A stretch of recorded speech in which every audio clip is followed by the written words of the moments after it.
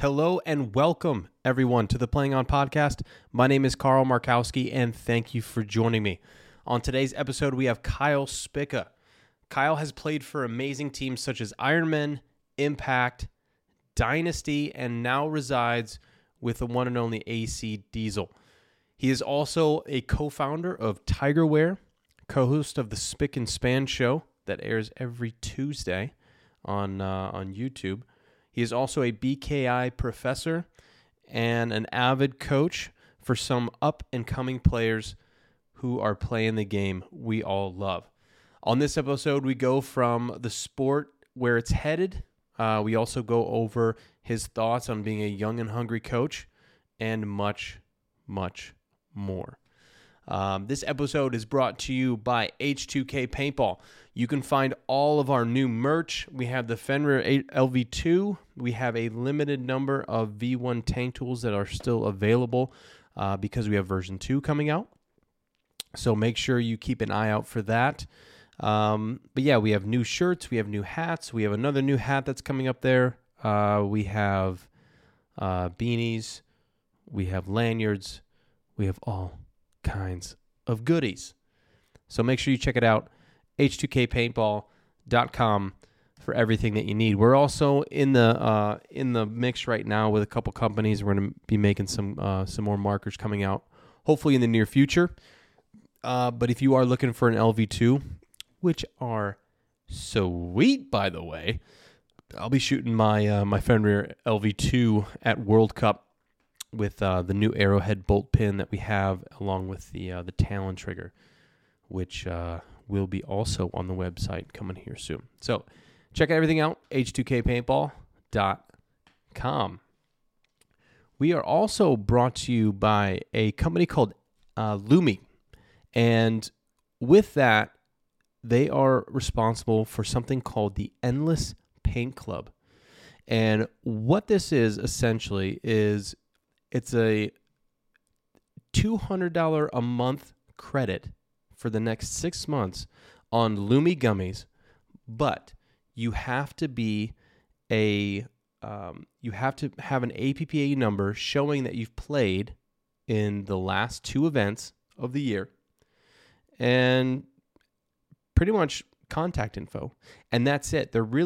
This whole company is made up by semi-pro and some pro players that have branched off, created this gummy company, and wanted to give back to the paintball community. And it's amazing. They're going to do giveaways. They're going to be doing trips, clinics, all kinds of stuff. But they are just trying to give back because they know the sport is crazy expensive. So that's why they're giving everybody a $200 store credit every single month for the next 6 months. But the catch is that they're only doing it for the first 300 players. So this is going to be laid out in phases. Phase 1 is you're going to be pretty much taking the products, seeing what you like, and then going from there. I mean, seeing and putting out there your reviews and what you think. And then phase 2 is going to be kind of more putting money back in your pocket, helping to pay for the paint. And this is where the Endless Paint Club kind of comes in.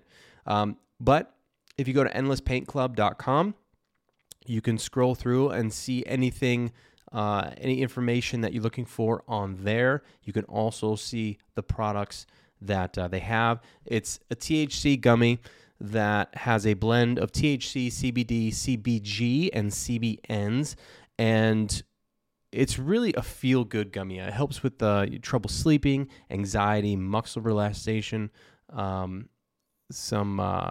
creative flow. It's also really good at replacing those nicotine or prescription drugs. I just want to preface also that this is not a prescribed thing. This is just my take on it.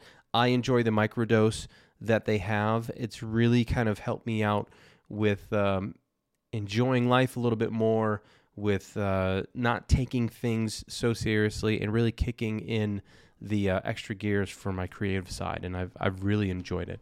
But if you guys are interested, check it out, endlesspaintclub.com, brought to you by Lumi Gummies. It's an awesome company, and it's an awesome company brought to you by semi-pro and pro players who want to give back. So check them out. See what you think. Again, only 300 spots available. All right. Without further ado, here is the podcast with Kyle Spick.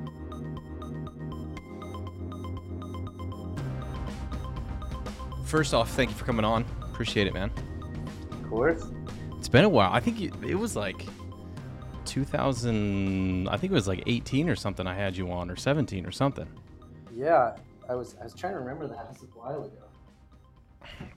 I was thinking back. I was like, dude, I don't realize how long I've been doing this for. Intermittently, not as consistent as you and Ryan or Marcel. You guys are killing it over there, dude. I like the fact that you guys have more of a.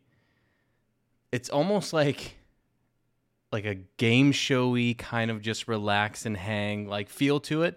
When obviously everybody has their own style, but I like that you guys have this kind of niche way of doing your guys' stuff. Exactly. Yeah. Exactly.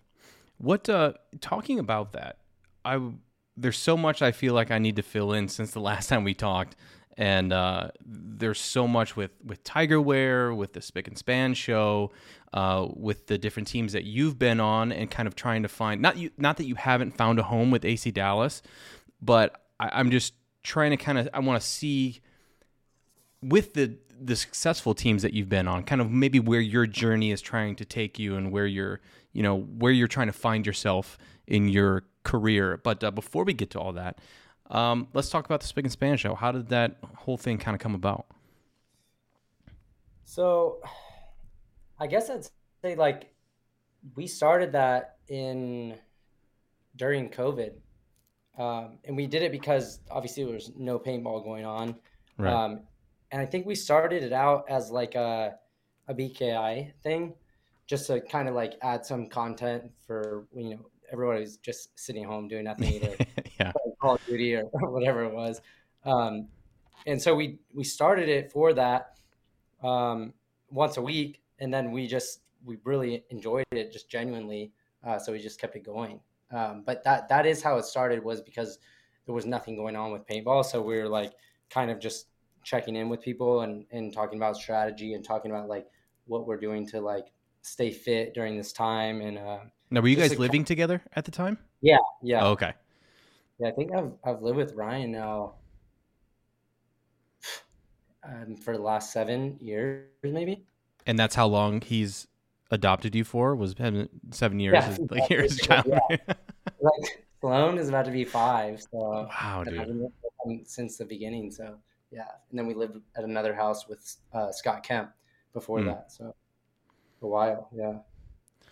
That's crazy. I mean, yeah, I remember everybody really trying to figure out, which is crazy because paintball is yes, it's this outdoor sport, but it's dude, everybody's hugging and high-fiving and in each other's faces all the time. But again, it was the most, at the same time, one of the more social things you could do that you could still keep your distance. I mean, paintball, it's you're trying to shoot each other from across the field, so you can still kind of make it. I don't know, COVID was such a weird time. Everybody was trying to find their balance, and it's kind of cool to see, as shitty as it sounds, because COVID was COVID. I mean, I think it's kind of, we're having a reflection of the things that have happened kind of now start to surface because of that. But I digress. The things that came out of it that were the positives, the podcast, the friendships, the inventions, everything. So many things changed, and it's so cool to see the show your guys' show come out and really be on the forefront of engagement with a podcast. Because I don't even know. I mean, do you even call it a podcast, or do you just call it a show? It's a live show, yeah. Yeah. So we upload everything to Spotify. Oh, you do? I think we have it. I'm not sure on Apple Podcasts. Apple doesn't love the my last name shortened for PC reasons. So we've been testing out calling it the Spicka and Span show. I like that too, dude. That has a ring to it too. The Spicka and Span show. Yeah, for some reason they don't like Spick. I'm sure they have their reasons. Yeah. So I get it. Yeah, it's one of those things. What are you gonna do? But did you see it as? I mean, at what point did you kind of see it becoming something that you guys were going to stick to and maybe kind of transform into what it is now, instead of just like BKI stuff or keeping people up, but more of like a show of current events and of things that are happening in the paintball world? Well, I think like to start off, we once we started the show, it was kind of like Ryan and I are both like pretty busy during the week, so we do like talk to each other for maybe like a little bit each day, but like besides that, we're not like on the phone every day talking, and we both have pretty busy lifestyles, so we don't see each other a lot during the week. I mean, we do, but we're not like talking about everything. So the show was good also to kind of like bridge that, and like we can kind of use that platform as to like to reconnect and talk about like what we know and what we've heard, and what we're thinking about currently in paintball. So that was kind of a cool like almost bonding experience for us, because we're in that format, sitting down talking for an hour and a half, 2 hours. And then we saw like, I think the biggest thing that also motivated us is just saw like how many, like our community building and how many people like really enjoyed the show, and the support that we got from them, as far as like even got people sending us gifts to like also give away on the show. And that's where we kind of like started incorporating like, we give away a ton of stuff every show, and or People love free shit.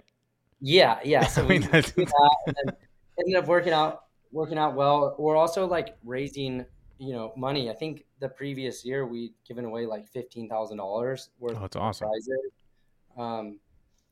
Raised a ton of money for different issues and situations for our paintball community, and I don't know, it just became something that for us like we enjoy doing. We're never like, it's not like a thing where we're like, we got to go to work. It doesn't feel like work. And I think that's what would also help the situation. I guess, sometimes it's like, it is tough because doing it once a week, like nonstop, even if Ryan's out of town or I'm out of town. A couple weeks ago, I was really sick and Ryan did the show by himself. We always can like get a guest on or someone that pops in. Eggs, Alex Crazy is always on there. He's pretty frequent guest, so he's like always good for a call. But we're like, before we would sometimes miss shows. Now we're like on top of it every week, regardless if Ryan's there or I'm there. And it's never like a burden. So I think that's like something also that helps the show, because like we don't miss. I mean, we're not gonna be able to do tomorrow because it's Halloween and we figure everyone's doing that. We're still doing it on Thursday. So nice. Yeah. I think it's just, with doing the podcast too, and I haven't been the most consistent, but I mean, one thing that I've noticed is that just with being the content creator, and even the person who listens to podcasts as well, the biggest thing that you could have on your side is consistency. Because I feel like as a creator, you get more fluent and you just get more in flow state of whatever you're doing the more consistently you do. I mean, this as a paintball player, anything in life in general that you want to be very good at, you want to be fluent in. That's why they say being fluent in a language, because you just want to flow through whatever you're talking about, so people understand you. And I mean, I know that was one of the biggest things was like, a new podcast came out. Boom, you listen to it. Boom, you listen to it. And, the more consistently you can keep on those things and have people engage too. That's another thing with your guys' show. People engage. They have to watch and they have to, chime in and do that. And I love the live chat that you guys have going on. And I try and stop in every now and then, just kind of see what you guys are doing. I love just the whole dynamics of everything that you guys are doing is really cool, and I really hope you continue doing it. Yeah, I mean, we have like no intend to to slow down by any means. I mean,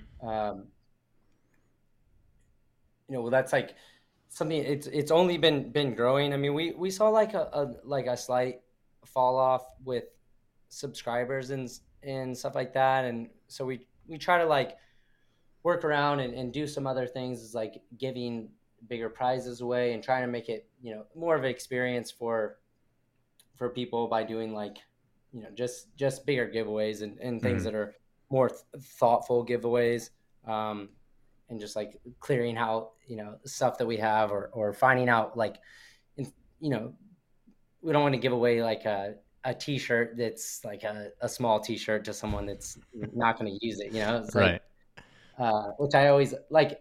We have such a good dynamic. I think like you'll probably find, like, for anyone that's listening, a lot of times I'm like quiet on the shows, especially if we have like multiple guests. I mean, the times we have like Alex, Oliver, Maddie, Ryan, and me, I'm like, Try to get a word in. they're like, I'm not even trying to get a word. I'm just like listening. They're like, why don't you talk? I'm like, look at who I'm sitting here with. Like, I'll get my day to talk, but Mhm. also I try to like listen a lot, and then also I love to talk about like the in-depth conversations and strategy and stuff that's a little bit more on the intricate side, is where I like to dive deep in. But that's where, like, I don't know, I think Ryan and I are the perfect mix, because he's good with just Ryan, he can just go and talk about, Yeah. he's Mr. Paintball. So uh That's it's a true. I feel like it's funny, like some of our shows where it's either just him or just me, um, I can dive in and talk about like a big thing for me. I like to talk about like the mindset and thought process and flow state, like you Mhm. said earlier too. Like a lot of those subjects when I'm doing the shows by myself, but I also lack in the part that I don't know all the buttons, and I don't know like completely all the sponsors to thank, and the Yeah. people that support us, and how to spin the wheel. Like a lot of my shows, I end up like not doing that many giveaways because I don't know how to work all the systems. But it is like a really like thoughtful and in-depth conversation. So we get a good mix. Yeah. Yeah. It's good to have someone to be able to bounce things and ideas and uh, anything in general really off of, because obviously nobody likes dead air, but that's one thing that I sometimes I struggle with, because I'll be like deep in thought, or like two things I notice will happen for me, just because I'm by myself, is that I will be thinking too long about like how to construct whatever it is I'm trying to say. Mm, And then I'll be like, "Oh, how long has that been? Am I not talking for that long?" And then two, I will rant and not have anybody say, "Yeah, but for a second, just hang on." yeah, You know what I mean? yeah, yeah, So I think having another person in the room next to you to be able to go, "Hey, no, hang on, no. I think you're trying to say it this way," and you're like, "Oh yeah, exactly." And it's so good to have a partner. But with what you were talking about, with wanting to kind of dive a little bit deeper into conversation, I love doing that kind of stuff too. But do you think that thought process is what has drawn you to like the coaching role? yeah, totally. I mean, I don't know if you want to, if you had something else to say on top of that No, before. no, that was because as you were saying it, I was thinking about it. And I forgot that you also coach. I don't know how many teams or whatever, but I kind of wanted to talk about that too, because um, I know that Marcelo coaches a few teams, and I don't really know too many other players besides maybe what Jacob Edwards coaches a WNXL team. Um, but current players who are also coaching. But it's just like I'm wondering if it's one of those mindsets where it's like just you are taking in a ton more paintball on top of the paintball that you already have to digest, and then you're kind of regurgitating your knowledge. Even so, it's like 24 hours paintball. You know what I mean, with the teams that you're coaching. So I'm Yeah. wondering if that's just kind of something that because it's you're constantly thinking about it. Is that what kind of drove you into wanting to coach? Does that make sense? Yeah, no, it does. I was just trying to think where to start here. I mean, it. I think I've been teaching for like 7-8 years now, probably like 7. But I don't feel like I got really good at it till like the last like 3 years, Mm-hmm. 3-4 years, to where I feel like I'm an expert in that field as well. And a lot of, I mean, I still have some to elaborate, but like what I'm actually like now, I'm glad that you asked this because I haven't even like shared. You're getting like a first me sharing what I want to talk about here Perfect. with coaching than I've shared even like on our own show. But like I was teaching a lot of clinics, and I like, obviously that's fully being in paintball between like our show, playing myself professionally, and then teaching, um, is along with Tigerware, like that, all of how I earn my own income is surrounded from paintball. Mm-hmm. But with that, I find a lot lately, like especially in the last 2 years, that teaching uh, clinics for newer players, I just I wasn't as like passionate about it in a way. Not that I can't do it, but I was at some point, for me, the obviously everybody enjoys uh, money. Like let's For be the most frank. Like, part. yeah, Yeah. like you want to have money, but for me, like I would much rather make less money and get the fulfillment from seeing like a tournament level player that I'm working with regularly, like take that in and be interested in what I'm saying and apply it. Like Mm-hmm. if say, hey, you should try this move, and then these other two players put this guy in for you, and then you get this kill, like, and then I see it execute, is like the most fulfilling thing that's been I've been experiencing, I think, in the last like 2 years. And to be honest, like uh coaching these high level teams, like Marcelo and I are constantly battling in WCPBL, in the semi pro Women's League. His team Misfits just beat us like 2 weeks ago, and they won the series. But like coaching in a way has almost been a little bit like more fulfilling for me right now than like playing. Like that's where I see this hybrid of going. And I guess one big part about the whole thing that I've like put a lot of thought into is that I'm I'm confident that I might be arguably like one of the best coaches in the world, and I haven't even started yet with doing it. Mm-hmm. Only because I feel like I'm an expert at our current game and the probabilities and like what you should do, but I'm moving past that into creating and inventing new ways to play the game. Like, and coaching this team that I have been currently, along with Mouse, who's also coaching the team with me. Um, we get they're great players, and we get to experiment with trying things that it's like have never been done before. Like, let's not shoot this side of the field.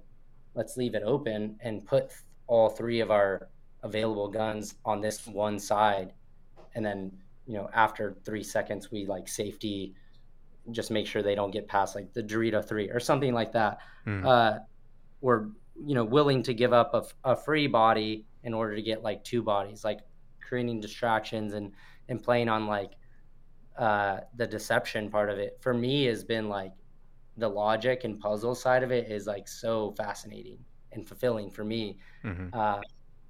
And so that's like I do take on that kind of role too with AC Diesel as well, with like helping coaching and playing, which is like it is a little bit tough to worry about my own game doing that.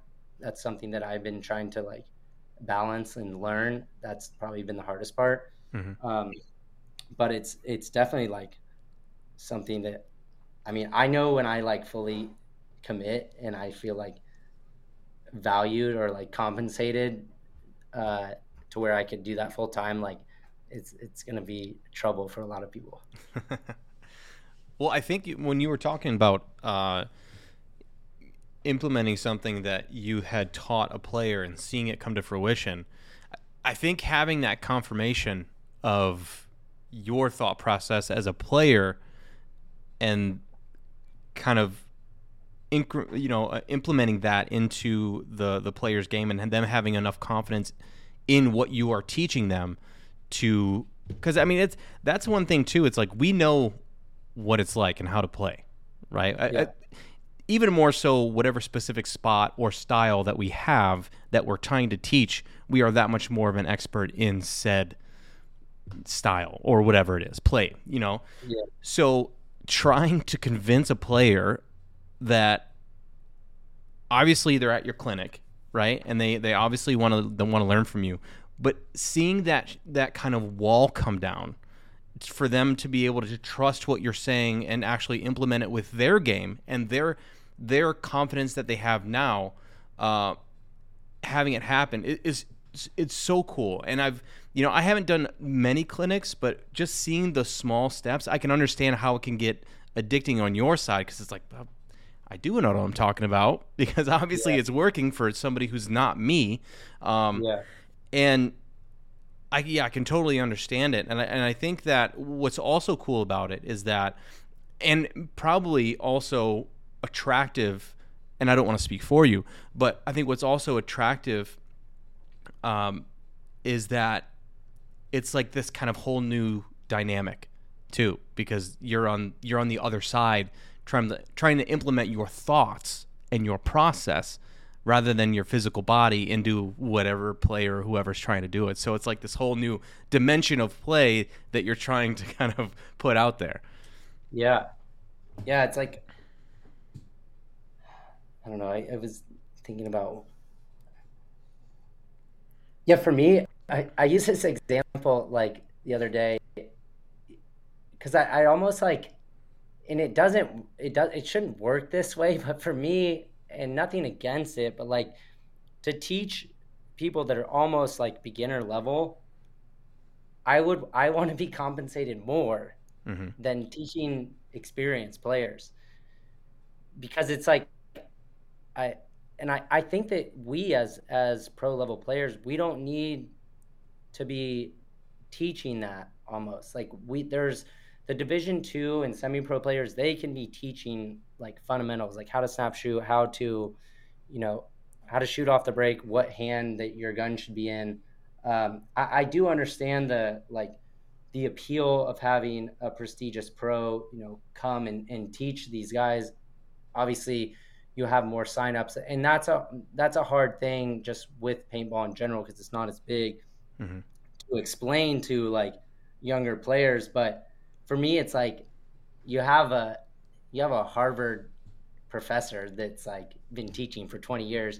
He teaching like an elementary school Yeah. class. No offense, but it's just like a little, you know, I don't think the resources are like allocated in the right direction. So I don't know.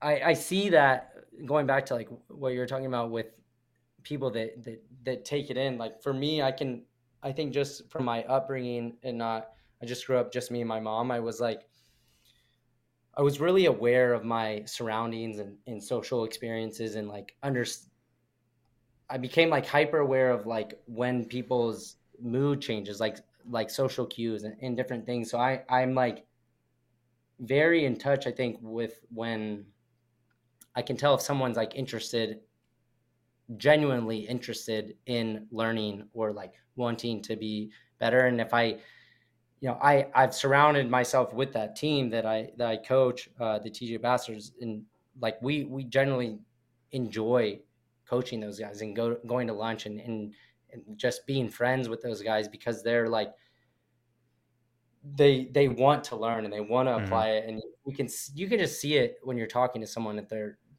genuinely like there, and their Yeah. eyes light up. You can see them playing out situations in their mind as they're listening to it and thinking about like incorporating how they're going to do it and their own spin on it is pretty fascinating to me, watching that happen versus like, sometimes I'm sitting there like, I remember Sloviak and I were teaching at summer camp this year in summer, and we had like one heat of guys, and it was pretty hot, but they were like kind of all looking at the ground and like kicking their shoelaces and stuff, and I'm like, let's just have them play. Like they don't care about this. And one of the kids like, no, we're like, everyone's paying attention. I was like, no, I've been doing this a long time. And they don't, just fine. I get it. Like for me though, I want to like move. I want to create Yeah. and invent and watch this like masterpiece play out. So that's like kind of something that I've been really interested in. And we almost like discussed before we brought him into AC Diesel earlier this year about me coaching the team, which I was kind of looking forward to. But I also didn't know where that was going to take me. And I still enjoy playing. So I don't know. I'm not ready. It's not been proposed to me yet. So I don't know. I can't say fully, but like, I'm not ready to give up playing yet. So speaking of that, has Hidman, well, hang on, before I get to that, I want to go back. I want to go back to because I just saw a snippet of something, and I didn't know for sure, but figured I'd ask. But anyway, before we hit to that, do you think it's harder to do a clinic and try and teach players who are 3-4 years in than a 1-2 year guy or even a 1 year person who just got in? Because like, is it harder to teach somebody who's already kind of almost set in their ways? But obviously they're there to learn. But I feel like players like you were just talking about, if they're listening or if they're like, because I've taught clinics before where I've had a guy just run through everything. Multiple guys, like they'll run through everything, not listen to anything that I say, and I can pretty much get that vibe of like, well, I know what I'm doing, Yeah. Don't I hear you, but I'm gonna do my thing. They're already set in their ways, kind of thing. I just didn't know if you think it's harder to kind of teach those guys who are a little more tenured in the 3-4 years tournament scene rather than the guys just entering into it.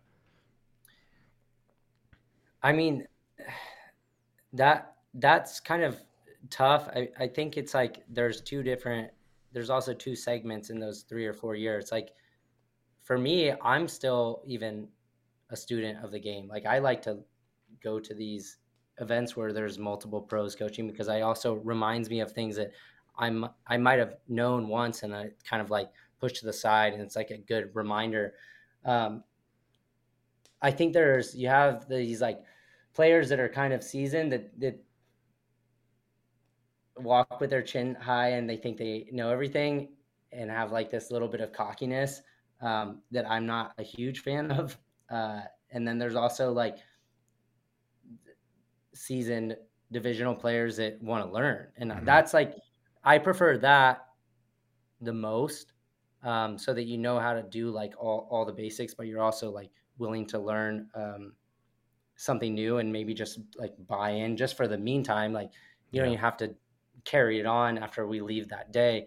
But there also is those younger players that are like, they have the basic fundamentals down and then they apply and they go do something. Like I love that too. I think that, I don't know, it's just the players that might be a little bit more stubborn is like what I constantly am like, man, I don't even like, it's a little frustrating. I try not to be like, because at the end of the day, like I'm respectful almost to a fault. Like I don't even like when guys want to talk or like speak their mind about their view. I typically like, again, to a fault, I let them talk for as much time as they want, even though I'm there to teach the clinic. And then, if it gets excessive, I'm like, hey, there's 25 other people here.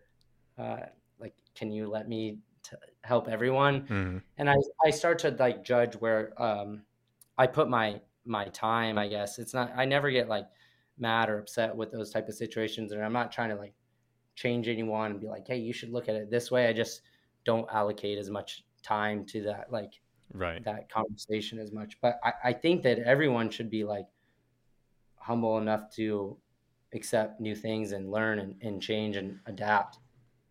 Yeah, that's what always boggled my mind with anybody who came into a clinic like that. I was like, why are you here? Like, if you're not gonna be open about any of the ideas that I have, I mean, obviously you're here, but why would you fight it? Like, just, dude, I'm trying to tell you something that's possibly going to help you in the long run. But to each their own. To each their own. Yeah. I mean, there was a funny story too. Sorry to cut you off there. No, you're good. I'm not gonna put anybody's names out, but there was like, I'm playing the other day with some high profile pro players, and I'm like, wouldn't that be crazy if they did something weird, like put the snake like starting as an insert, like where you have your insert bunker, like the snake started there and it went out to the tape. And they're like, oh, that's stupid. I'm like, why is it stupid? Like, what we do this. I like the way that the fields are designed now, but like, why does it have to be that we change the fields pretty drastically, like all the time? But what's wrong with that? Like, maybe you have to, like, if you want to get out of the back center, you have to crawl to the corner, through snake beams. Yeah. Like that. I feel like, or not have a back center. Yeah. Like, you have to jump right. If you want to, you can shoot, or you can like jump and then you guys have to crawl, like just different things like that. I mean, I don't know. I feel like having an open mind to different things also like keeps you learning and trying, different. That's the only way that we're going to like keep evolving the game. It evolves. Paintball evolves just by like natural order. I feel like, yeah, like Dynasty has been like dominating for the last 3 years, and it's just now starting to like kind of switch a little bit with damage.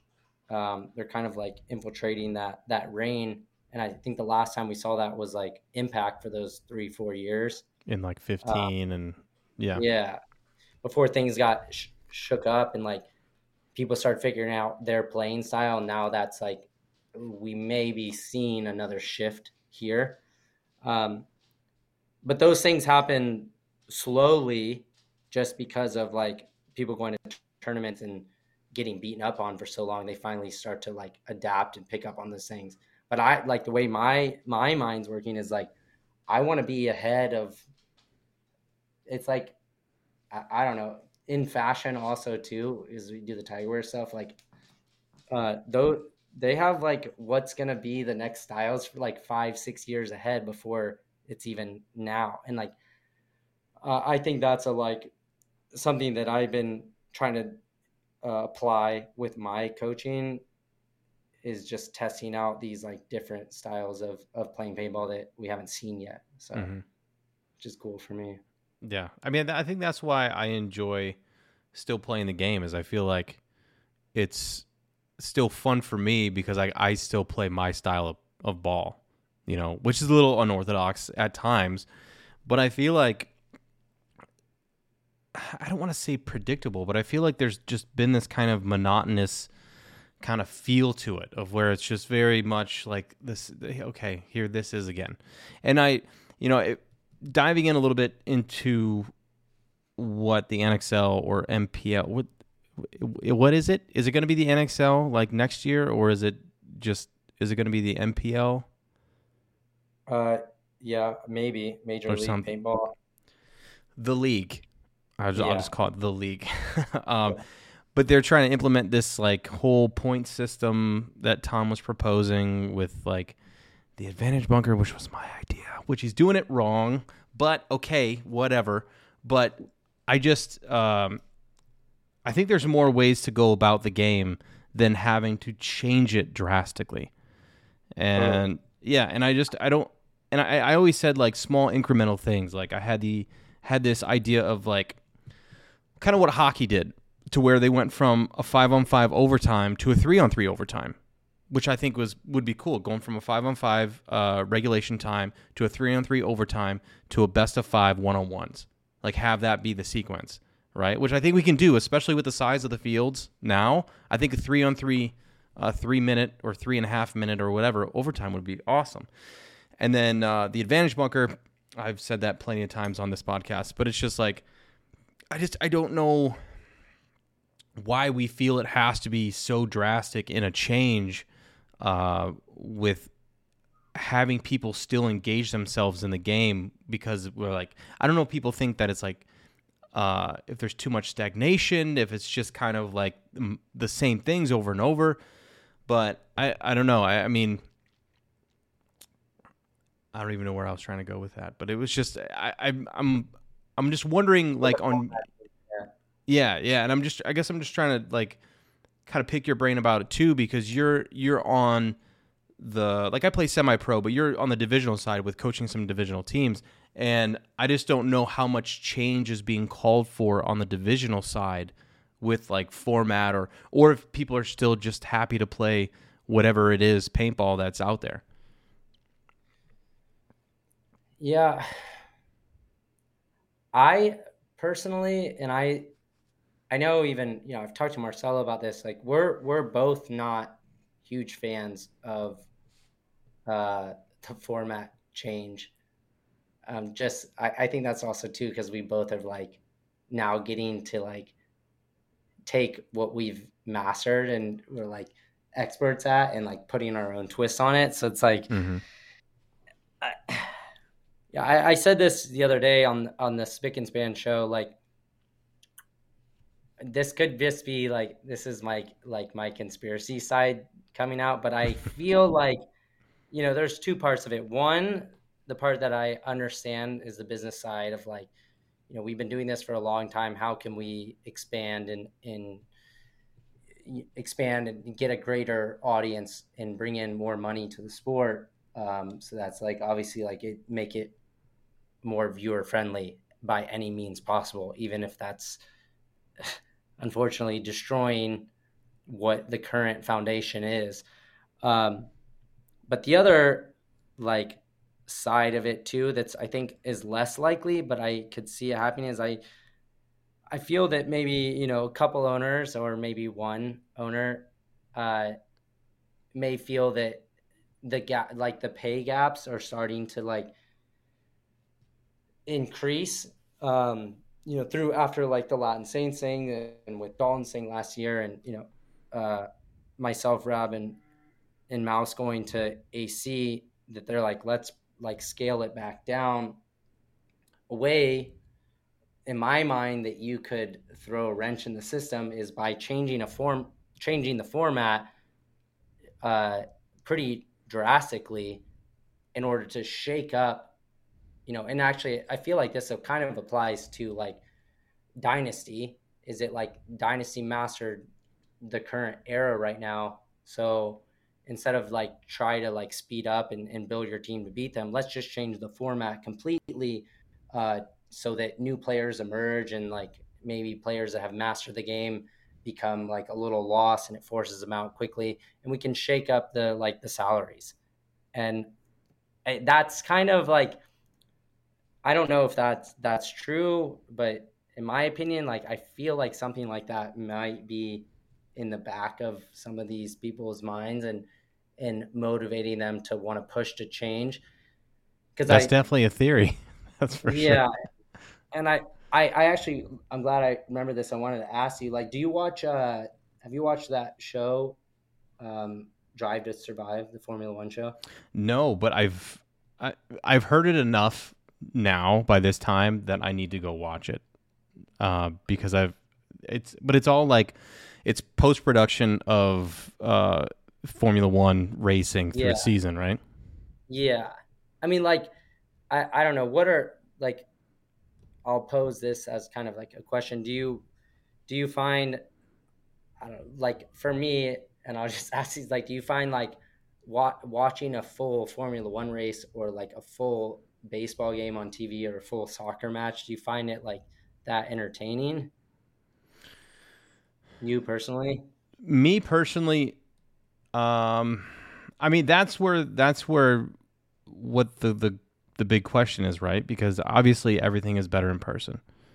Yeah. So it's like, so how do you make that more digestible for the person through the screen? Like I love baseball. I mean, I played it growing up. I'm sure I would love. Okay, well, we're gonna knock baseball out then, because if you play, you like baseball. Let's just say like Formula One. Like, would you? I guess would you rather watch the Formula One race on ESPN, or like would you want to watch the show of the highlights and the drama and everything? Dude, it's tough because it's like I like the post-production stuff because I feel like it's more of a story being told, but it's also you like the things that are happening at the live moment because you're watching it happen. So, but I like all the post-production stuff. I do like that. I think that especially if you're trying to tell a story. If you're trying to tell a story along with showing whatever it is you're trying to show, I feel like you are not only engaging the watcher even more, but they're almost they're contributing their time. Like they're engaging in that moment, but now they're like, oh shit, what's gonna happen next? Kind of a thing. You know what I mean? Yeah. I mean, the reason I asked that is like Alex brought up a good point the other day. We were like a few months ago, we were talking about this, and he's like, we revisit this like conversation about like how do we grow paintball and how do we make it like more viewer friendly. I mean, God, I don't know. This has been like a conversation since I started playing tournament paintball, and it's like it's almost like annoying because nobody has the answer and everyone has an opinion. Yeah, but nothing gets implemented.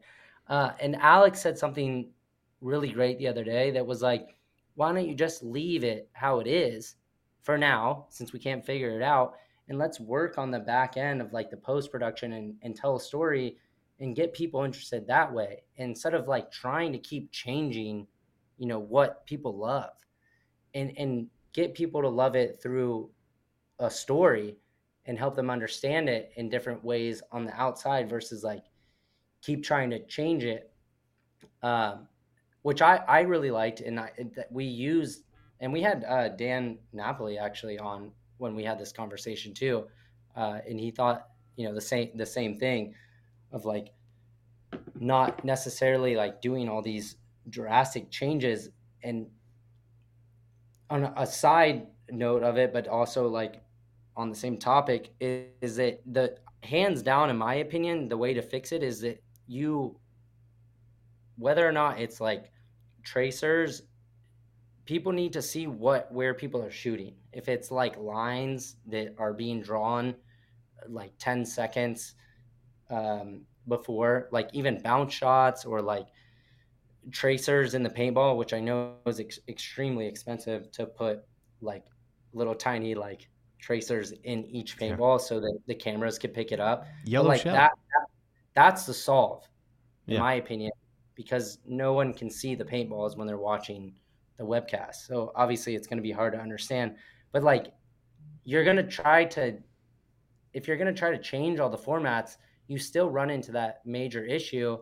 And it's like, I remember, I don't know, and you might be more in tune with this, but like hockey experimented with that, with like glowing the puck, like maybe 5-6 years ago. I know like that's something I think that paintball needs. And it doesn't matter how you change the format, like nobody's going to understand what people are doing because they can never see the paintballs. Yeah, it's all, I forget what event it was, but I think there was an event or two that we were shooting yellow shell, and I heard, I want to say almost nobody complain about it as far as play wise, and then I heard nobody complain about it as far as watching the webcast wise. Like even stuff post production looked great because it was all slow motion. You could see everything going everywhere. It wasn't hard to get an idea of where this guy was shooting or what was going on. I agree with what Alex said. I mean, right now, I don't want to sell it. I don't want to say it's a well-oiled machine, but for what it is right now, It's what we're all used to, and it's what's working currently. The only thing we're missing in this whole thing is more eyeballs. It's not because the game isn't interesting, the game isn't popular, the game isn't this. Everybody's trying to blame the game. But it's not the game, it's the presentation. And presenting the game doesn't mean changing the game. You know what I mean? Yeah. It's like you have to be able to. It's fucking marketing, dude. That's all it is. It's marketing. When you try to sell something, you don't change it because this should be yellow. That way people can see it. It's like, I guess that kind of talks about the paint. But anyways, I'm like. You go, no, you believe in the product that you have, and you say, no, this is a fucking left-handed cup, and I'm going to tell you why it's a great left-handed cup, and you get people on board. And especially now, it's like everybody talks about, I still don't understand the whole, like, we got to get paintball on TV thing. Nobody's on TV. Like, people watch TV, but people have a fucking phone in their hands all the time, dude. What is getting eyeballs? Reels, quick little snippets. I'll argue it's not the most interesting thing, but for whatever fucking reason, a paintball player loading their marker is like the most popular thing in the world, and I'm like, this is just making me crazy. But but it's what people want to see, and if we can slow the game down in a sense of the whole fucking split deck. Get rid of split deck. Let's start telling more stories. Like I would just have this conversation with a buddy of mine, and I went back into YouTube and did like a whole rabbit hole thing and went all the way back to like 04, 05. And I'm not trying to make this a whole like back in my day in the 07, man. Yeah.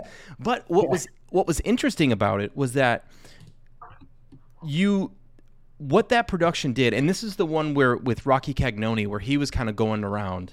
And he had himself and then a commentator who wasn't involved in paintball, and they would talk about it, and it was like the color guy and the other guy, and then Rocky would go on the field physically with a camera and everything and shoot these lanes and all this stuff. And I mean, I personally like 7-man for the size of the field and the format itself and the point system for bodies alive and kills or whatever. But I think if we stop trying to rush the game in a sense of like, we got to get as many games in, like from a tournament standpoint, I understand. It's like you have a lot of teams. You're trying to get as many points in as possible. But then when you're trying to film that and get it out, it doesn't make sense. That's the number one thing. The game itself is not broken, but how we have fucking split deck still blows my mind. I don't understand it. And especially if we're trying to get people on board to understand the game, only making it more confusing with like a point system and all this other shit, that's not going to help, because now you're also having to explain the shit out of that because what we're doing is so fundamental. It's literally two teams. I mean, look at any sports, anything. Two teams going against each other. But no, paintball doesn't do that. We go two teams and then another two teams and then the other two teams. You know what I mean? So that's the whole split deck shit. But if we can make it about those two teams, and even if we have to go back to halves or go from 20 pro teams to fucking 15, I don't know. I don't know whatever it is. But something's got to be figured out to where we can dissect the game down the way it's digested and see what works there, and do a lot more, maybe not a lot more, but more post-production stuff to get people involved, to tell more stories, to have the NXL follow teams or even players throughout the season or whatever, and maybe that could be the kind of implementation that the Drive to Survive kind of thing, get people involved. And I mean, I don't know. That's my rant, but it's just like I've always wanted to make changes to the game in small increments.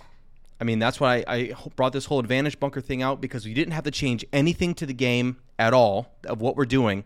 You just add this bunker, or you make one of these bunkers on the field, the advantage bunker, and it's on the other team's side.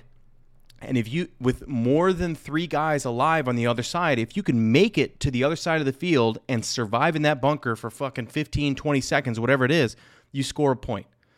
So, and like, that's it. It was very, very fucking simple. And obviously there's a little bit more logistics to it, but it's something like that to where it's like, okay, well, we have this, we're not changing anything at all. And you implement this little thing to where now you have a bunker that can be a sponsored bunker on the field, but it also means where, oh, if that guy can get there, even though they're down by 2 or 1, I don't have to hit the buzzer. I can just get in there and survive, and I can score a point. Especially if the other team is like, if they're up by 2 or they're up by 1, and they just like to, let's play the slow game now and cross it up. Okay, let's say one guy is just getting really good at getting down the field. Now he gets into that spot. You have to go get that guy. Otherwise, they're going to score the point. You know what I mean? So it's like, I tried to make it simple without changing too much of the dynamic of the game already. But now it's just a little bit more kind of like an eyeballs now are going to that thing. Because now it's like, and now because people are like, oh shit, is he going to go to the advantage bunker? That kind of opens up the other side of the field for the other players on that side. So it's like, but I feel like these conversations need to be had. And I hope they're being listened to, because it's not like I have fucking great ideas. I have just as many shit ideas as I have good ideas.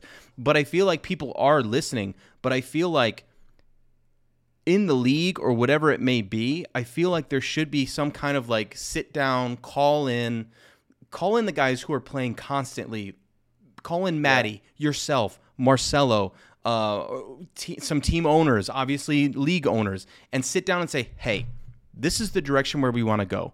You guys have been playing this game as long as we have. We want the sport and the game to grow just as much as you do. What are your ideas? These are ours. What are yours? Let's figure something out, and let's all get on the same page, because you're the ones that are going to be doing it on camera.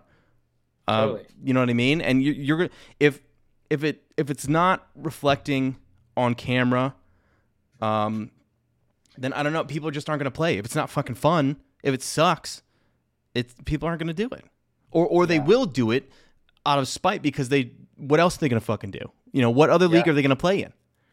Yeah. Can I pause you for 1 second and run the pee? No, please do. You can editing this. Yeah.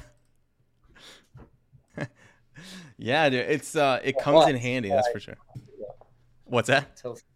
Until someone took it. That's in my session. We got to make one with like an AirTag holder on it.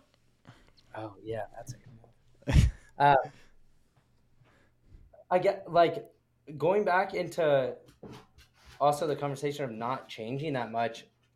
How a lot of examples that I use commonly, like my top 2 biggest examples, is it one that we're playing physical chess, so chess as a game, which is unchanged for God knows how long. Forever. That's been. Yeah. And then a little bit more in depth and like a microcosm is boxing, and specifically like round 1 of boxing. I guess you could use a whole boxing match as an example, but I commonly use like the gunfight as an example of round 1 of boxing, because like typically in that first round is, unless someone's super dominant, is kind of boring. Like it's the guys like feeling out each other's like flinches and their timing and how they're going to react to something you're going to throw, but you don't fully throw it. I feel like that's a common thing in these longer games where you're trying to, when you have these like 2 juggernauts playing each other, and you have like you have an Archie and J-Rab gunfighting, or like these guys that are so fundamentally good grandmasters essentially of gunfighting.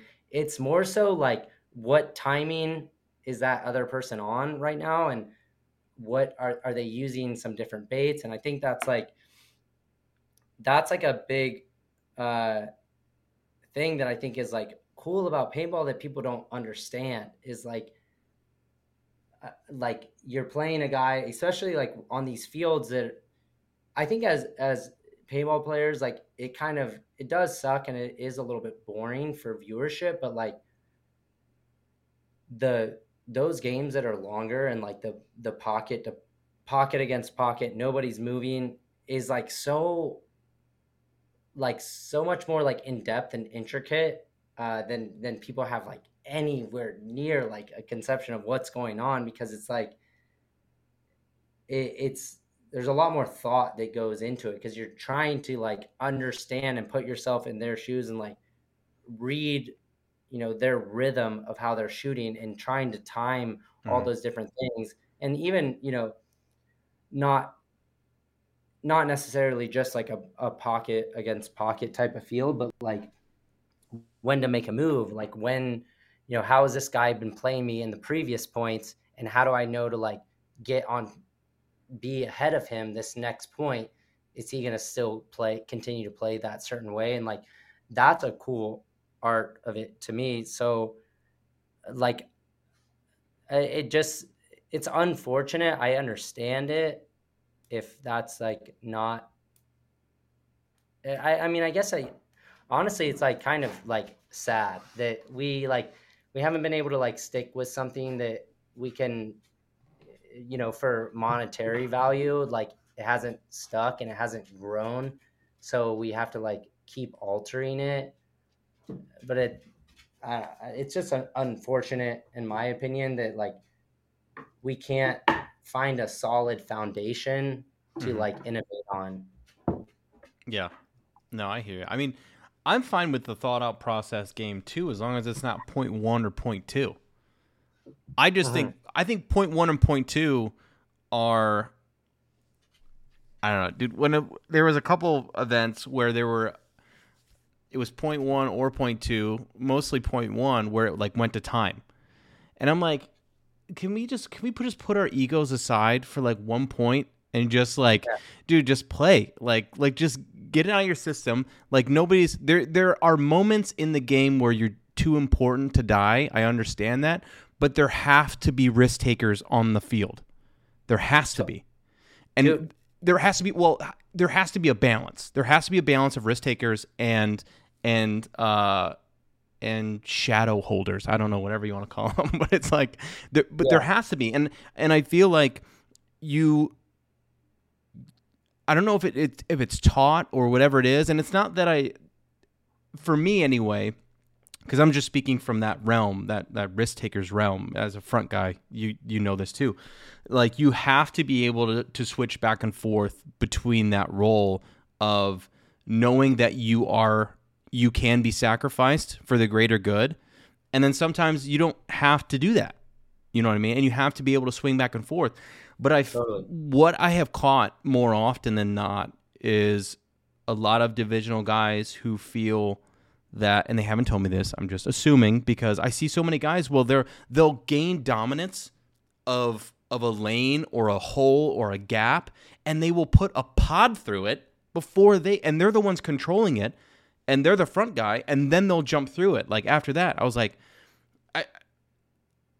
I mean, maybe it's my train of thought, but if I ever had, you're saying so like someone's keeping them out of a spot, and they're in the advantage, and they're shooting and trying to keep the other person from like maybe filling out to like save the other team. I don't know, because I see front guys they will wrap, and they will wrap, shoot, maybe shoot a guy in, but then they'll reach back for a pod and then like shoot that pod before they go again. Which to me, it's weird, because I feel like whenever time is on my side is like how I always want to play. Like time is always on my side. Like where if I feel like I can rip a second from you, which is you like flinching off of your lane or whatever it is to be able to give me that gap, I'm going to take that gap. I'm not going to waste that second that you give me. And I guess I just don't understand the mentality of being a front player and still shooting like a fuck ton of paint through dominance on a guy that you have, and then continuing to hold that guy in, or even giving him the option to possibly gunfight you it back into your spot. by just shooting a whole pod at that guy. Do you know what I'm saying? Like Totally. I've seen that quite a few times because I'm over on the semi-pro field, so I've seen it quite a few times, and it just doesn't register for me for whatever reason. So I mean, I think there's a couple things there. One, I think when you like for more unexperienced players, I think they're probably thinking like, oh, maybe I should make this move, but then they hesitate and then they think about it, so they're just going to keep shooting, which is not necessarily is a bad thing. Like it's a good thing that they're like still shooting and they don't let the other person come out on you. But on the other side of the coin, and I just put a video of this on my story when I was talking to one of my teams that I coach about like low body situations, is like if I was talking to them, they were in a 2-on-3. Mm-hmm. And they were in good positions. It was like they had opposite corners or like a corner and like a Dorito insert spot. And it was the two of them against three. And the other three were kind of in a pocket situation. And one of my players had like dominance on the tape and was like kept the guy in, but he left that spot and just dove in the snake without any intent. Like it was just, if I go to the snake one, I'm in a better position. That was like, I could tell that was his thought process. And then, so the guy that he was playing against, as he was making that move, he came out, he had a chance to shoot at him, moving to the snake. Yeah. He missed him, thankfully, but as he dove into the snake, then that player that he was keeping in moved quickly to the corner. Yeah. Yeah, takes to the corner, and then that player, my guy, comes out and he wraps big to shoot at the same spot, and that guy shoots him down the wire. So like there are so many opposite sides of the situational, like, different ways. Yeah, because I do that too as a front player. Like in something I always preach is that like if we're in a 5-on-5, everybody's alive, I want to get as much ground as I can. Yeah. Get up in your shit, and I'll shoot like 2 or 3 guys across the field and let you come bunker me in the ear, and then you get shot as well. You know, if I take 2 or 3 with me, great, that's a win. We're most likely going to win that point. But if, you know, we as a team of 5, if we shoot 2 of your guys off the break, I might not necessarily want to go get into the snake because, and this is something else I always talk about, is like whenever you go into a spot that's like either like a far up middle spot, if you're detected, then people aren't going to run into your gun. And if you get into the snake and they're situated properly, like you're not effective if they can keep your head down and keep you from moving. So in any of those situations, let's go back, like it's a 5-on-3.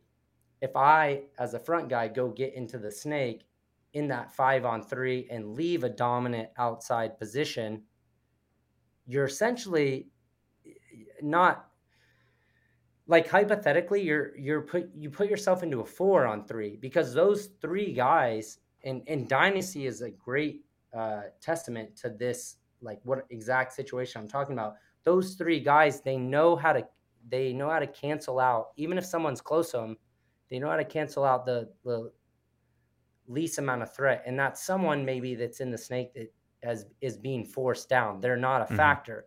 The people in the back that have their guns up. So now they can maybe put one guy over top and keep that guy's head down and use their 3 guys to play 3-on-4, even though it's a 5-on-3, if that makes sense. And then they can like, you play those odds. So I understand, like I play like that personally. Like if we have a huge advantage, I'm not going to like go jump into a long snake and crawl the way down, because in that 10 to 15 seconds where I'm trying to crawl to your snake, I don't know, like anything could happen. You know, and Greenspan's over on the Dorito side, he sees me jump into the snake, he knows my gun's down, and then we have like an advantage on the snake side, everybody's wrapping. He makes a move down the Dorito side, like on the inside channel, and he shoots all of our snake guys in the back because we're all wrapping, thinking we have that advantage. Yeah. So it's like, I don't know, that's like the double-edged sword. And for me, like the really cool part about paintball is like that battle is like the winning points that you shouldn't win and how to protect that, and learning the dynamics of the field to like how that switches. Because and I've been trying to like, this is also a side note, I've been trying to have Jason Trozen on. I don't know how much he's going to share, and I've been talking about this with Ryan, but I think like the layouts that Jason has been designing are like, he doesn't get enough credit, because and you probably noticed this, like for everything that you do on a layout, like for starters, to cover everything on a field, you need way more than 5 guys. You need like 7. You always have to give up like anywhere, in my opinion, 1 to 4 variables. Like you have to give up, depending on the layout, somewhere in between there. So it's like you pick, like, depending on if you've scouted the team, you know what you can like not, you can put your influence on this. And then on top of it, like he does a great job of making a counter to everything. Like he doesn't make the fields so it's just like it's only the snake, and like the snake can shoot everyone on the field. It's not like that now. It's very dynamic, and there's so many little things that can happen on so many different parts of the field that like it, in my opinion, this even goes back to like how viewership, like I think we've had fields in the past like 5 years, only a few, but that we could play for 5 events and it would change every time. And I like, for me, like I'm grateful that we have, and that's probably like a controversial opinion, that it's like layouts like that, because even when we had the X or the A, it was very like, it was just who was a better fundamental team. And not to take anything away from Impact, but like they had the highest budget, they bought the best players, and the fields were not like that intricate. It was like who was the fastest, Mouse beat everyone, no one could shoot him off the break. Like you could time when the buzzer goes off. So like you could essentially buy the best team, but now it's not like that. It's, look at who's running our game. It's veteranship. It's minds.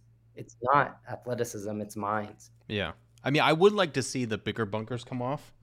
Not all of them, but I'd like to see, I don't think we need 4 out there. I agree. And I think that maybe also constitutes to your the snake not being able to shoot everybody, is because there are a lot more bigger obstacles out there. I wonder with him, because I've been trying to get him on the podcast forever, and maybe he just doesn't like me, just tells me no. So I'm like, okay, all right, I'm not going to ask you anymore. Okay, I still ask him, but I'm wondering like too, if he really knows.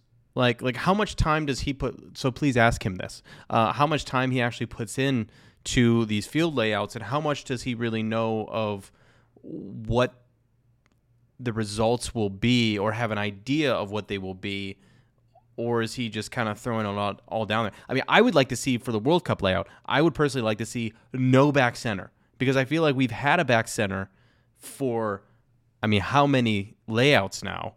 And I feel like not having a back center would be kind of cool, for like front guys got to run to their spots. It'd be cool if the back center guys got to run to their spots too.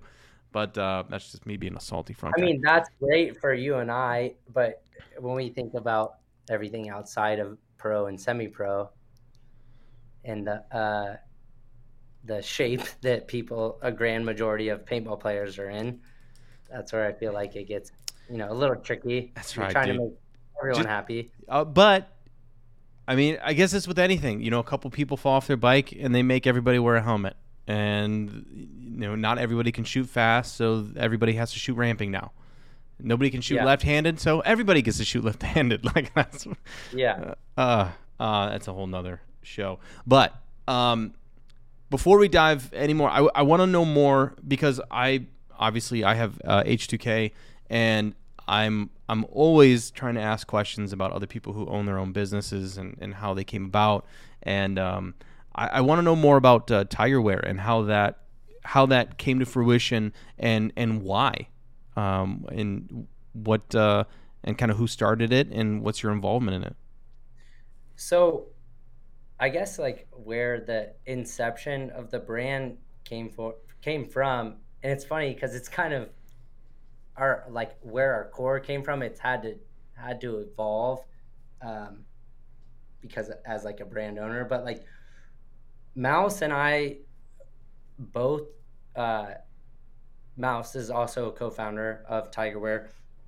We had headbands, and the headbands that we wore were headbands that we've had for 10 or 15 years. Like if you ask me, I'd rather lose mine before we had Tigerware. The headbands that I wore, I'd rather lose my entire gear bag, like $3,000-$4,000 worth of stuff. And I have lost a whole gear bag before, and I was more bummed about the headgear that was in there than the whole gear bag.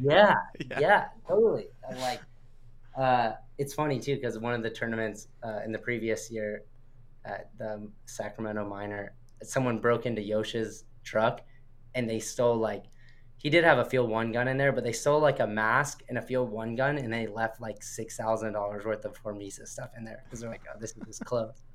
So we were laughing about that.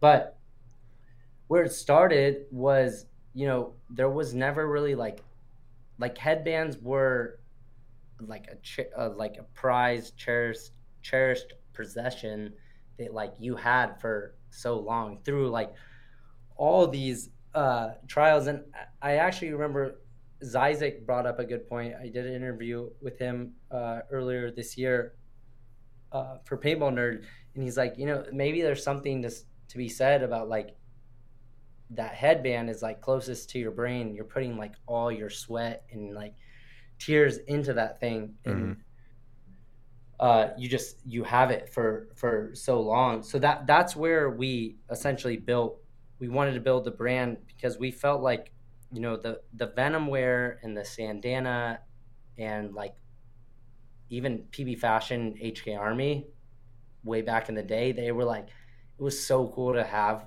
one of those headbands, and like there wasn't a lot available.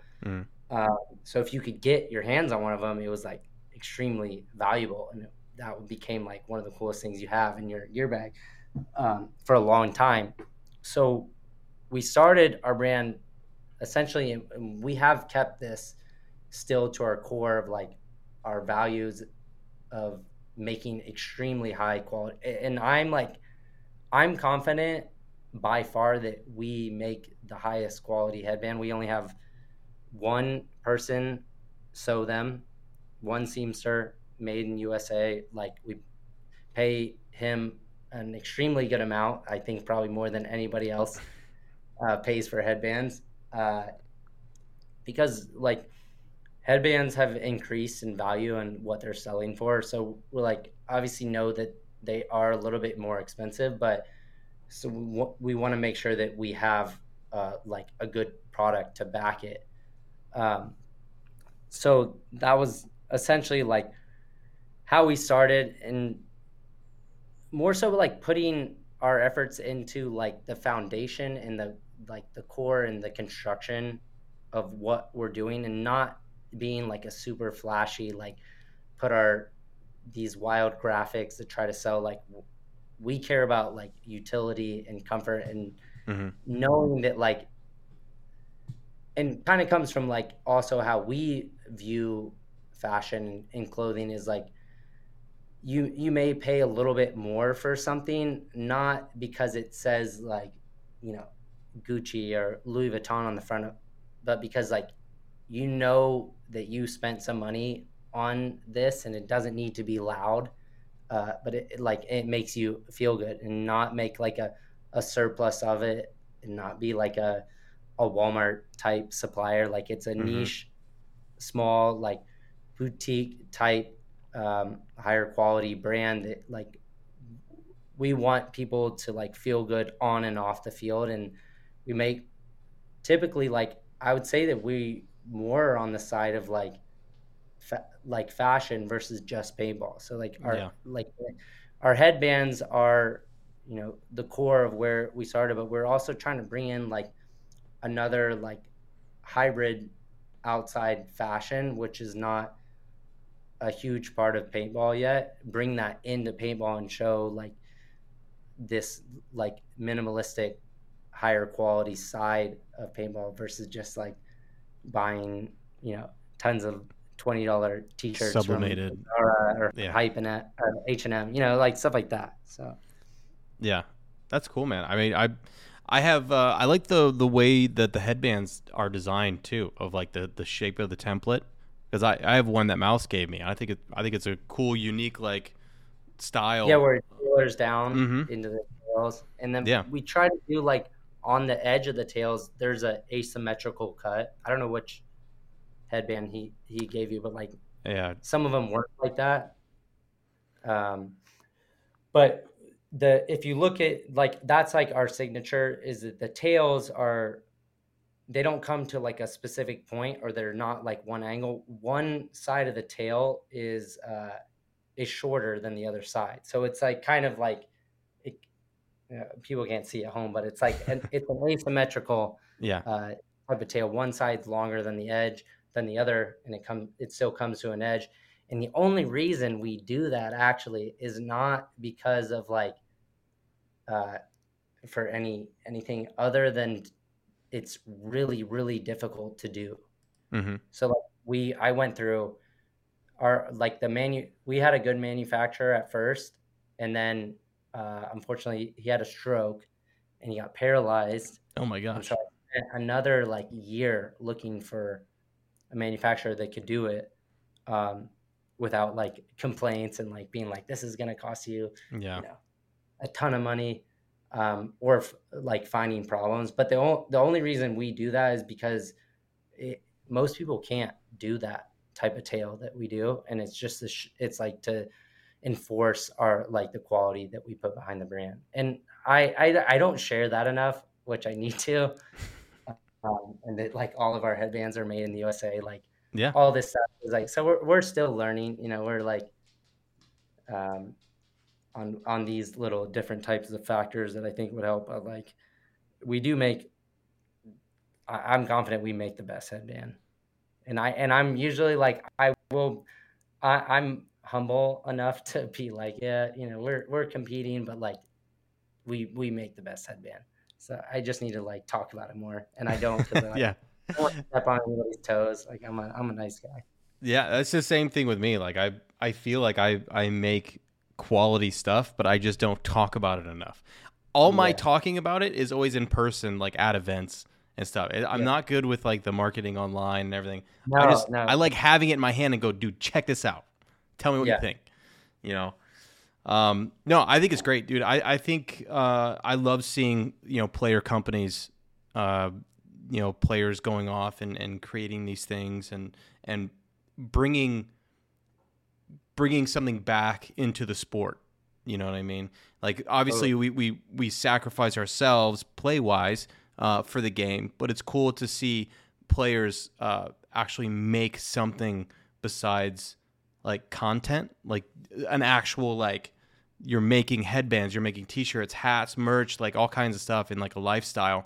It's cool to see, and I love seeing multiple players from different angles too. That's what's cool too, because you see like everybody has their own different play style and their way of going about things, and all these different companies that players are coming up with, they all have their different style and their different way of doing everything, and I think it's really cool.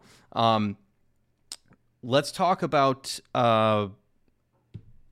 AC Diesel and kind of where you guys are sitting right now. What your thoughts are on it? Did you guys have a coaching mix up at the moment? So yeah, I mean, we brought Mike in to coach, and I to be honest, I didn't love at the beginning the idea of Mike coming in. I had some like past history. Mike and I are great friends, but I was a little worried that could just for not necessarily for me, even though like I didn't really love the relationship we had before. I mean, I'm like forever thankful for Mike, and it's like mostly positive. The positives outweigh the negatives, but like there was some things that are like got under my skin, and so I was a little like reluctant on like being on board with Mike first coming on, and I voiced that, and I also told Mike that, and like so it was no secret. And he said, "Okay, like I understand." Mike came on; he was like a different person. Like uh, I appreciate Mike. Like he treated me way better than like the relationship we had in the past, and I liked. But I think that it might have had effect on maybe some of the other players, like the younger, unexperienced guys that may have been like, he can be a hard pill to swallow. Yeah. It's not for everyone. He knows that. It's no secret. Yeah. It's not no secret to any in like the paintball community. But he was like a way more like toned down version of the Mike that paintball knows. So I had no issue with it. It was kind of like you know Mark decided that it wasn't right for the team, and didn't really talk or to a lot of us to see, just like made the decision himself.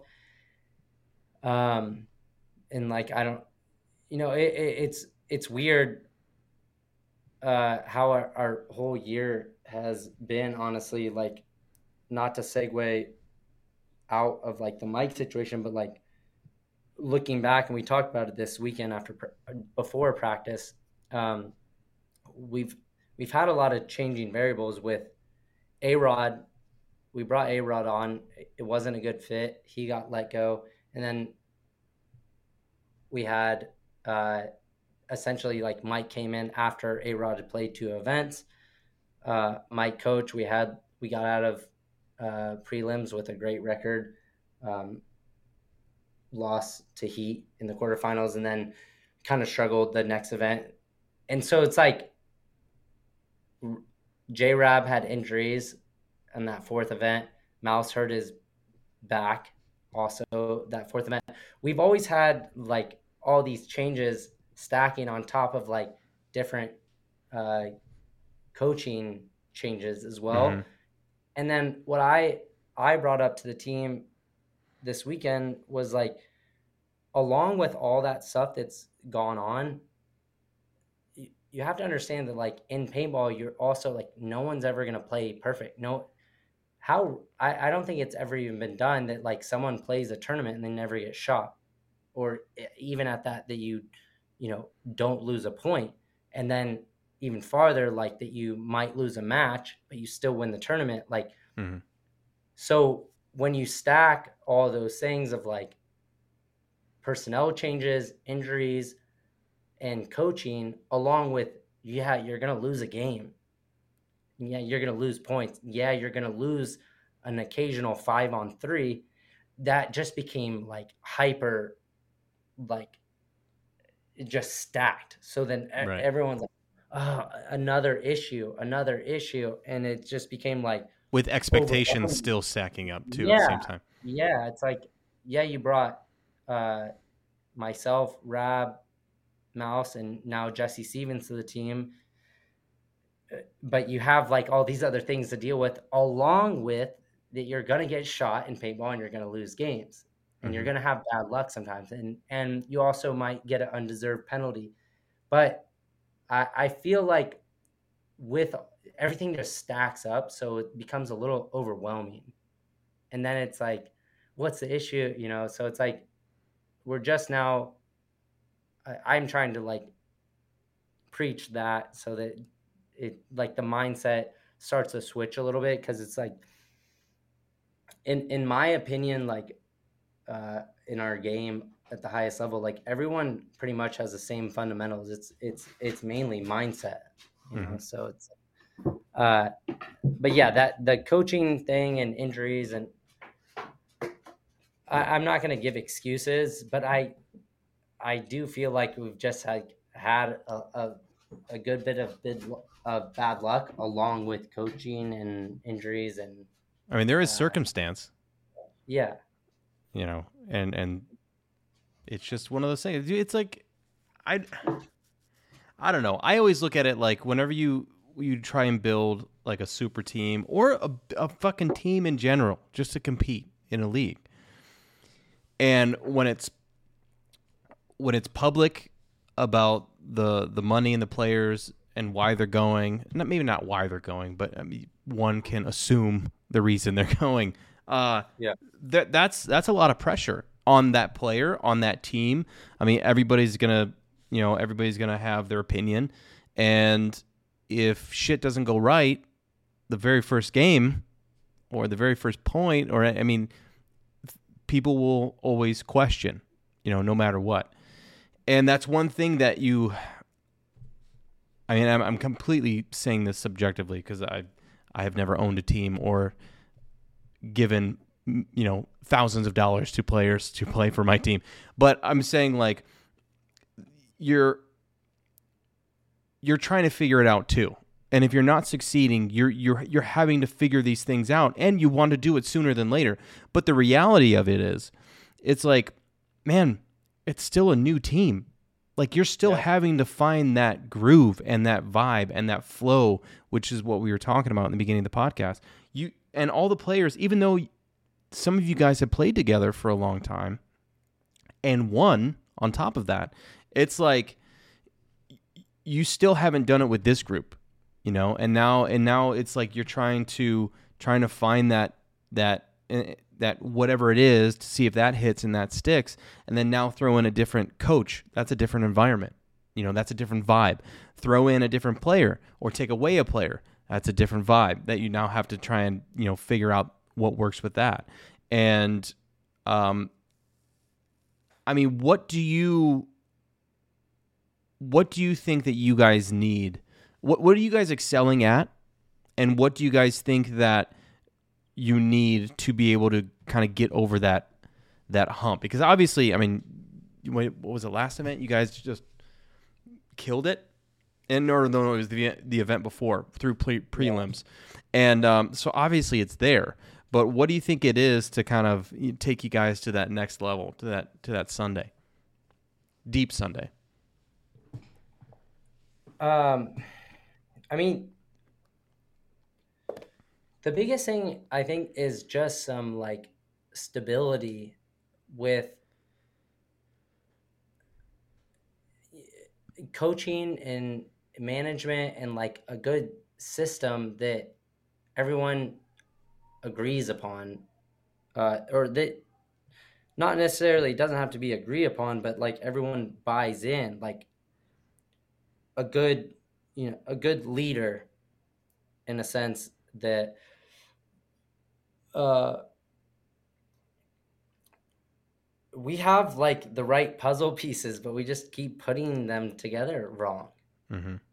Like we have the potential, but like, and that's kind of something I voiced around the Philly area when I was like, I know I'm one of the better players on the team, but I promise you, like, if I coach, it doesn't matter if I'm off the field. I am gonna make our team be successful, and I am willing to put like half of my salary on the line to show you that, because that's how confident I am with my coaching ability.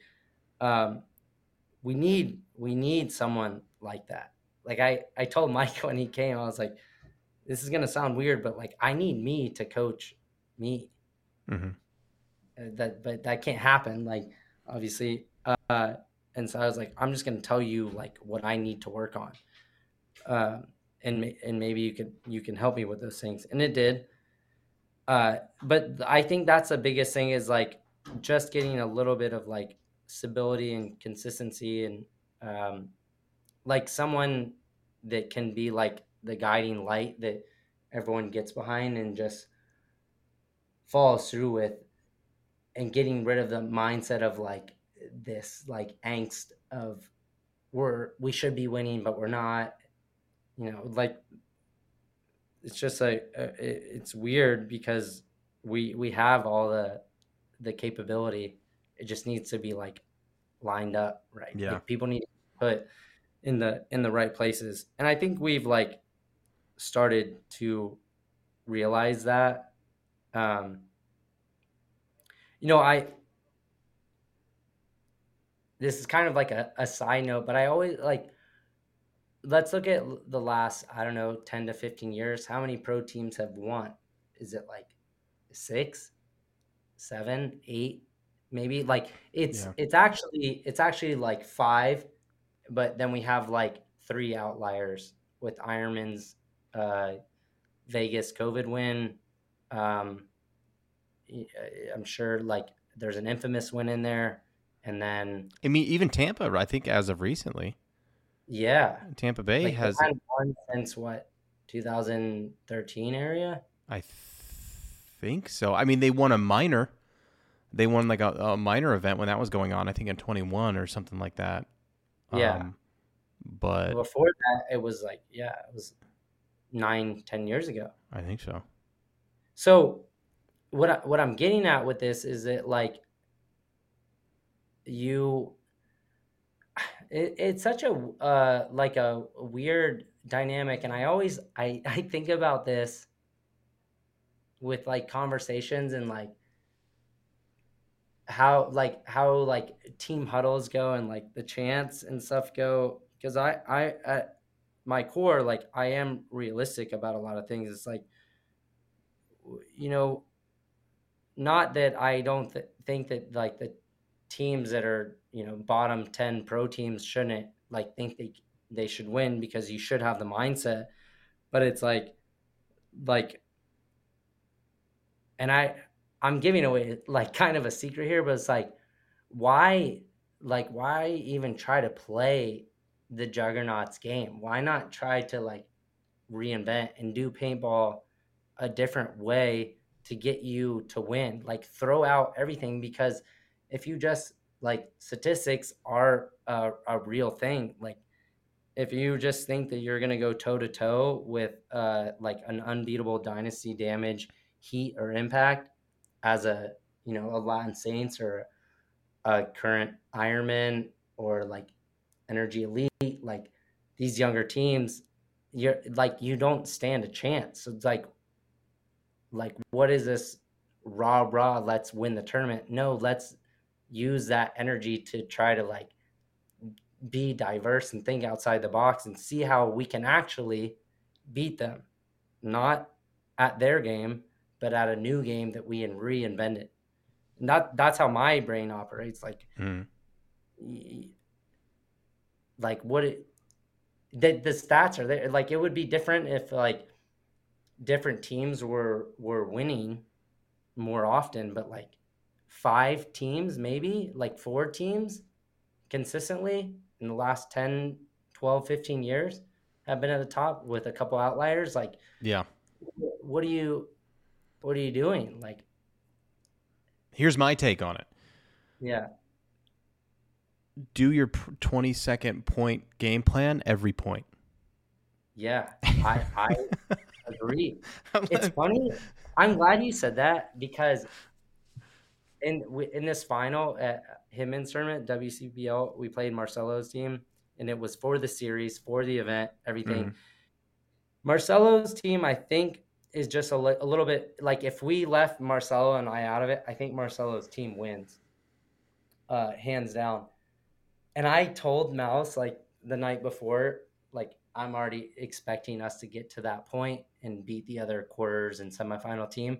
And I'm like, man, I know it goes against like everything, but I want to play like we need to score a point every point, like all out, full attack madness, because no one ever does that. But like, I think that like that's how I would coach a team that's like a bottom 10 team. Mm-hmm. Like, fucking crazy shit. Dude, how many times have it... I would say the odds are 60-40, 70-30 that it works, I would say. I mean, when you look at it, it's like when you're like, okay, well, we're gonna run at them. I mean, we're not gonna follow each other, but we'll pretty much be a running bunker. And dude, I would say from the teams that needed a point within a minute or less than a minute, 45 seconds, 30 seconds, whatever it is, I mean, I would say the majority of the time they get that point. Yeah. And I always said, whenever I was up in the commentating booth or anything like that, I'm always like, do that every time. Do it every time until they stop it. And like, why? Not why. Like, I understand the fundamental of like the breakout, going to the corner and doing this. Like, I get that. Like, I understand it. Like, this is probably a silly conversation, but it's like, okay, well, why not do the point that we just did, that we won in 20 seconds? We just try that every single time, and we just do that, like do the non-conventional thing. And I always wondered like how that would work, because obviously the other team is going to have to start shooting up the gut or different ways and having to change their shit around because they're getting fucked up. So I don't know. I always thought it'd be kind of cool, maybe not at a tournament, but maybe just do it like at some kind of like a scrimmage or something like that, just to see what the fuck happens. Yeah. I remember like after we left the Saints, like they started to like actually there was new ownership, and they did like mostly Latin America players. And they asked if Brandon Short and I could come coach them for a weekend to like help them. And we went, and I remember there, I'm like, you guys are like, do not belong in the pro series. And if you guys want to even be able to like have a chance to beat teams, you got to play this like reckless style. And I remember like a couple events after that, I was talking to the owner, Greg, and he's like, yeah, I don't know what happened. Like, we were just playing, you know, we studied what everyone else was doing and we played like that. And I'm like, what do you mean you don't know what happened? Like, dude, it's like you're trying to do a calculation faster than an expert at fucking calculus. And you've learned, calculus for 6 months. Like, what? Like, it's not feasible. So why just throw all that shit out the door? Like, yeah, it would work in Division 2 or semi-pro, but like that doesn't fly up here. So just throw it out the door and do something different. But I don't know. Like, it's an odd thing to me, like how that works for some teams. Yeah. Well, I hope to see you guys do well at the next event. I'm a big fan of all the players on your team, of yourself, and I want to see you guys compete. I want to see you guys get up there. I know you can, and I'm sure you will. With things going on, I mean, players adapt, right? Teams adapt, and I think that's one of the biggest. I think my theory also is one of the biggest differences between high-level pro players and pro teams is that the top end is a lot better at adapting at the right time. And I think you guys will, man. You guys have the experience and everything too. And just like paintball, man. It's timing. Timing's got to be right. Once that happens, everybody's going to find their flow and find the train and jump on it, and paintball. Yeah. Sweet, man. Well, thank you so much for jumping on, Kyle, man. I appreciate it so much. Is there any sponsors or anybody you want to shout out? Just Empire Paintball, Shocker, Mark Johnson, obviously, for putting this whole year together. Tigerware, obviously, go check it out. And definitely the Spick and Span show. If you haven't already subscribed, go over there. And we're on every Tuesday. And I think that's... What time on Tuesday? 4 p.m. 4 p.m. Pacific. Pacific Coast. Yeah, sweet. Yeah. Well, thank you so much, man. I will. I'll make sure to have a tool for you, a cup. Oh, thank you. You got a bunch of colors? Let's see. Go on the website and see which ones I have and let me know. Otherwise, I have an orange one. Oh, how about this? I have an orange one, and I'll engrave it with some Tigerware logo and stuff on it for you. That way, if anybody steals it, you'll be like, no, that one's mine. I know Yeah, it. I like that. All right. I like that. Sweet, That's man. deal. Well, thank you again, brother, and good luck, and I'll see you soon. All right. Thank you, dude. All right, man. Take care. Thanks for having me on. Thank you, Kyle, so much. It was a great pleasure talking to you, man. I cannot wait to see you at World Cup. It's going to be crazy. This is going to be a huge event. I can't wait to see everyone who's going to show up. I will not have a booth there, but I'm going to have some merch with me, just limited sizes and everything, but I will try and bring what I can. If you want to get anything in person, we're going to have a little sale on some stuff if you want to get the stuff in person. So find me. I will be there starting Thursday. I'll be there Thursday. And I'll probably have a camera around my neck, walking around, snapping shots. But snag me, and we will figure it out. Also, a big thank you goes to H2K Paintball. If you are looking for a marker or to support the company, you can find us at h2kpaintball.com with merch, hats, beanies, tank tools. All the goodies are over there. And we still have a limited number of the Fenrir LV2s available.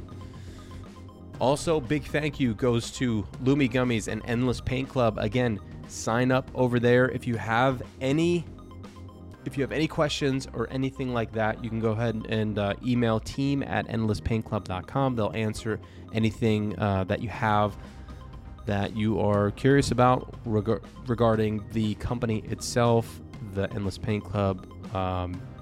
$200 in-store credit a month with the program itself or the product at Lumi. Check them out and see what you think. I know I'll be bringing mine to Cup. It's going to be sweet. It's going to be awesome.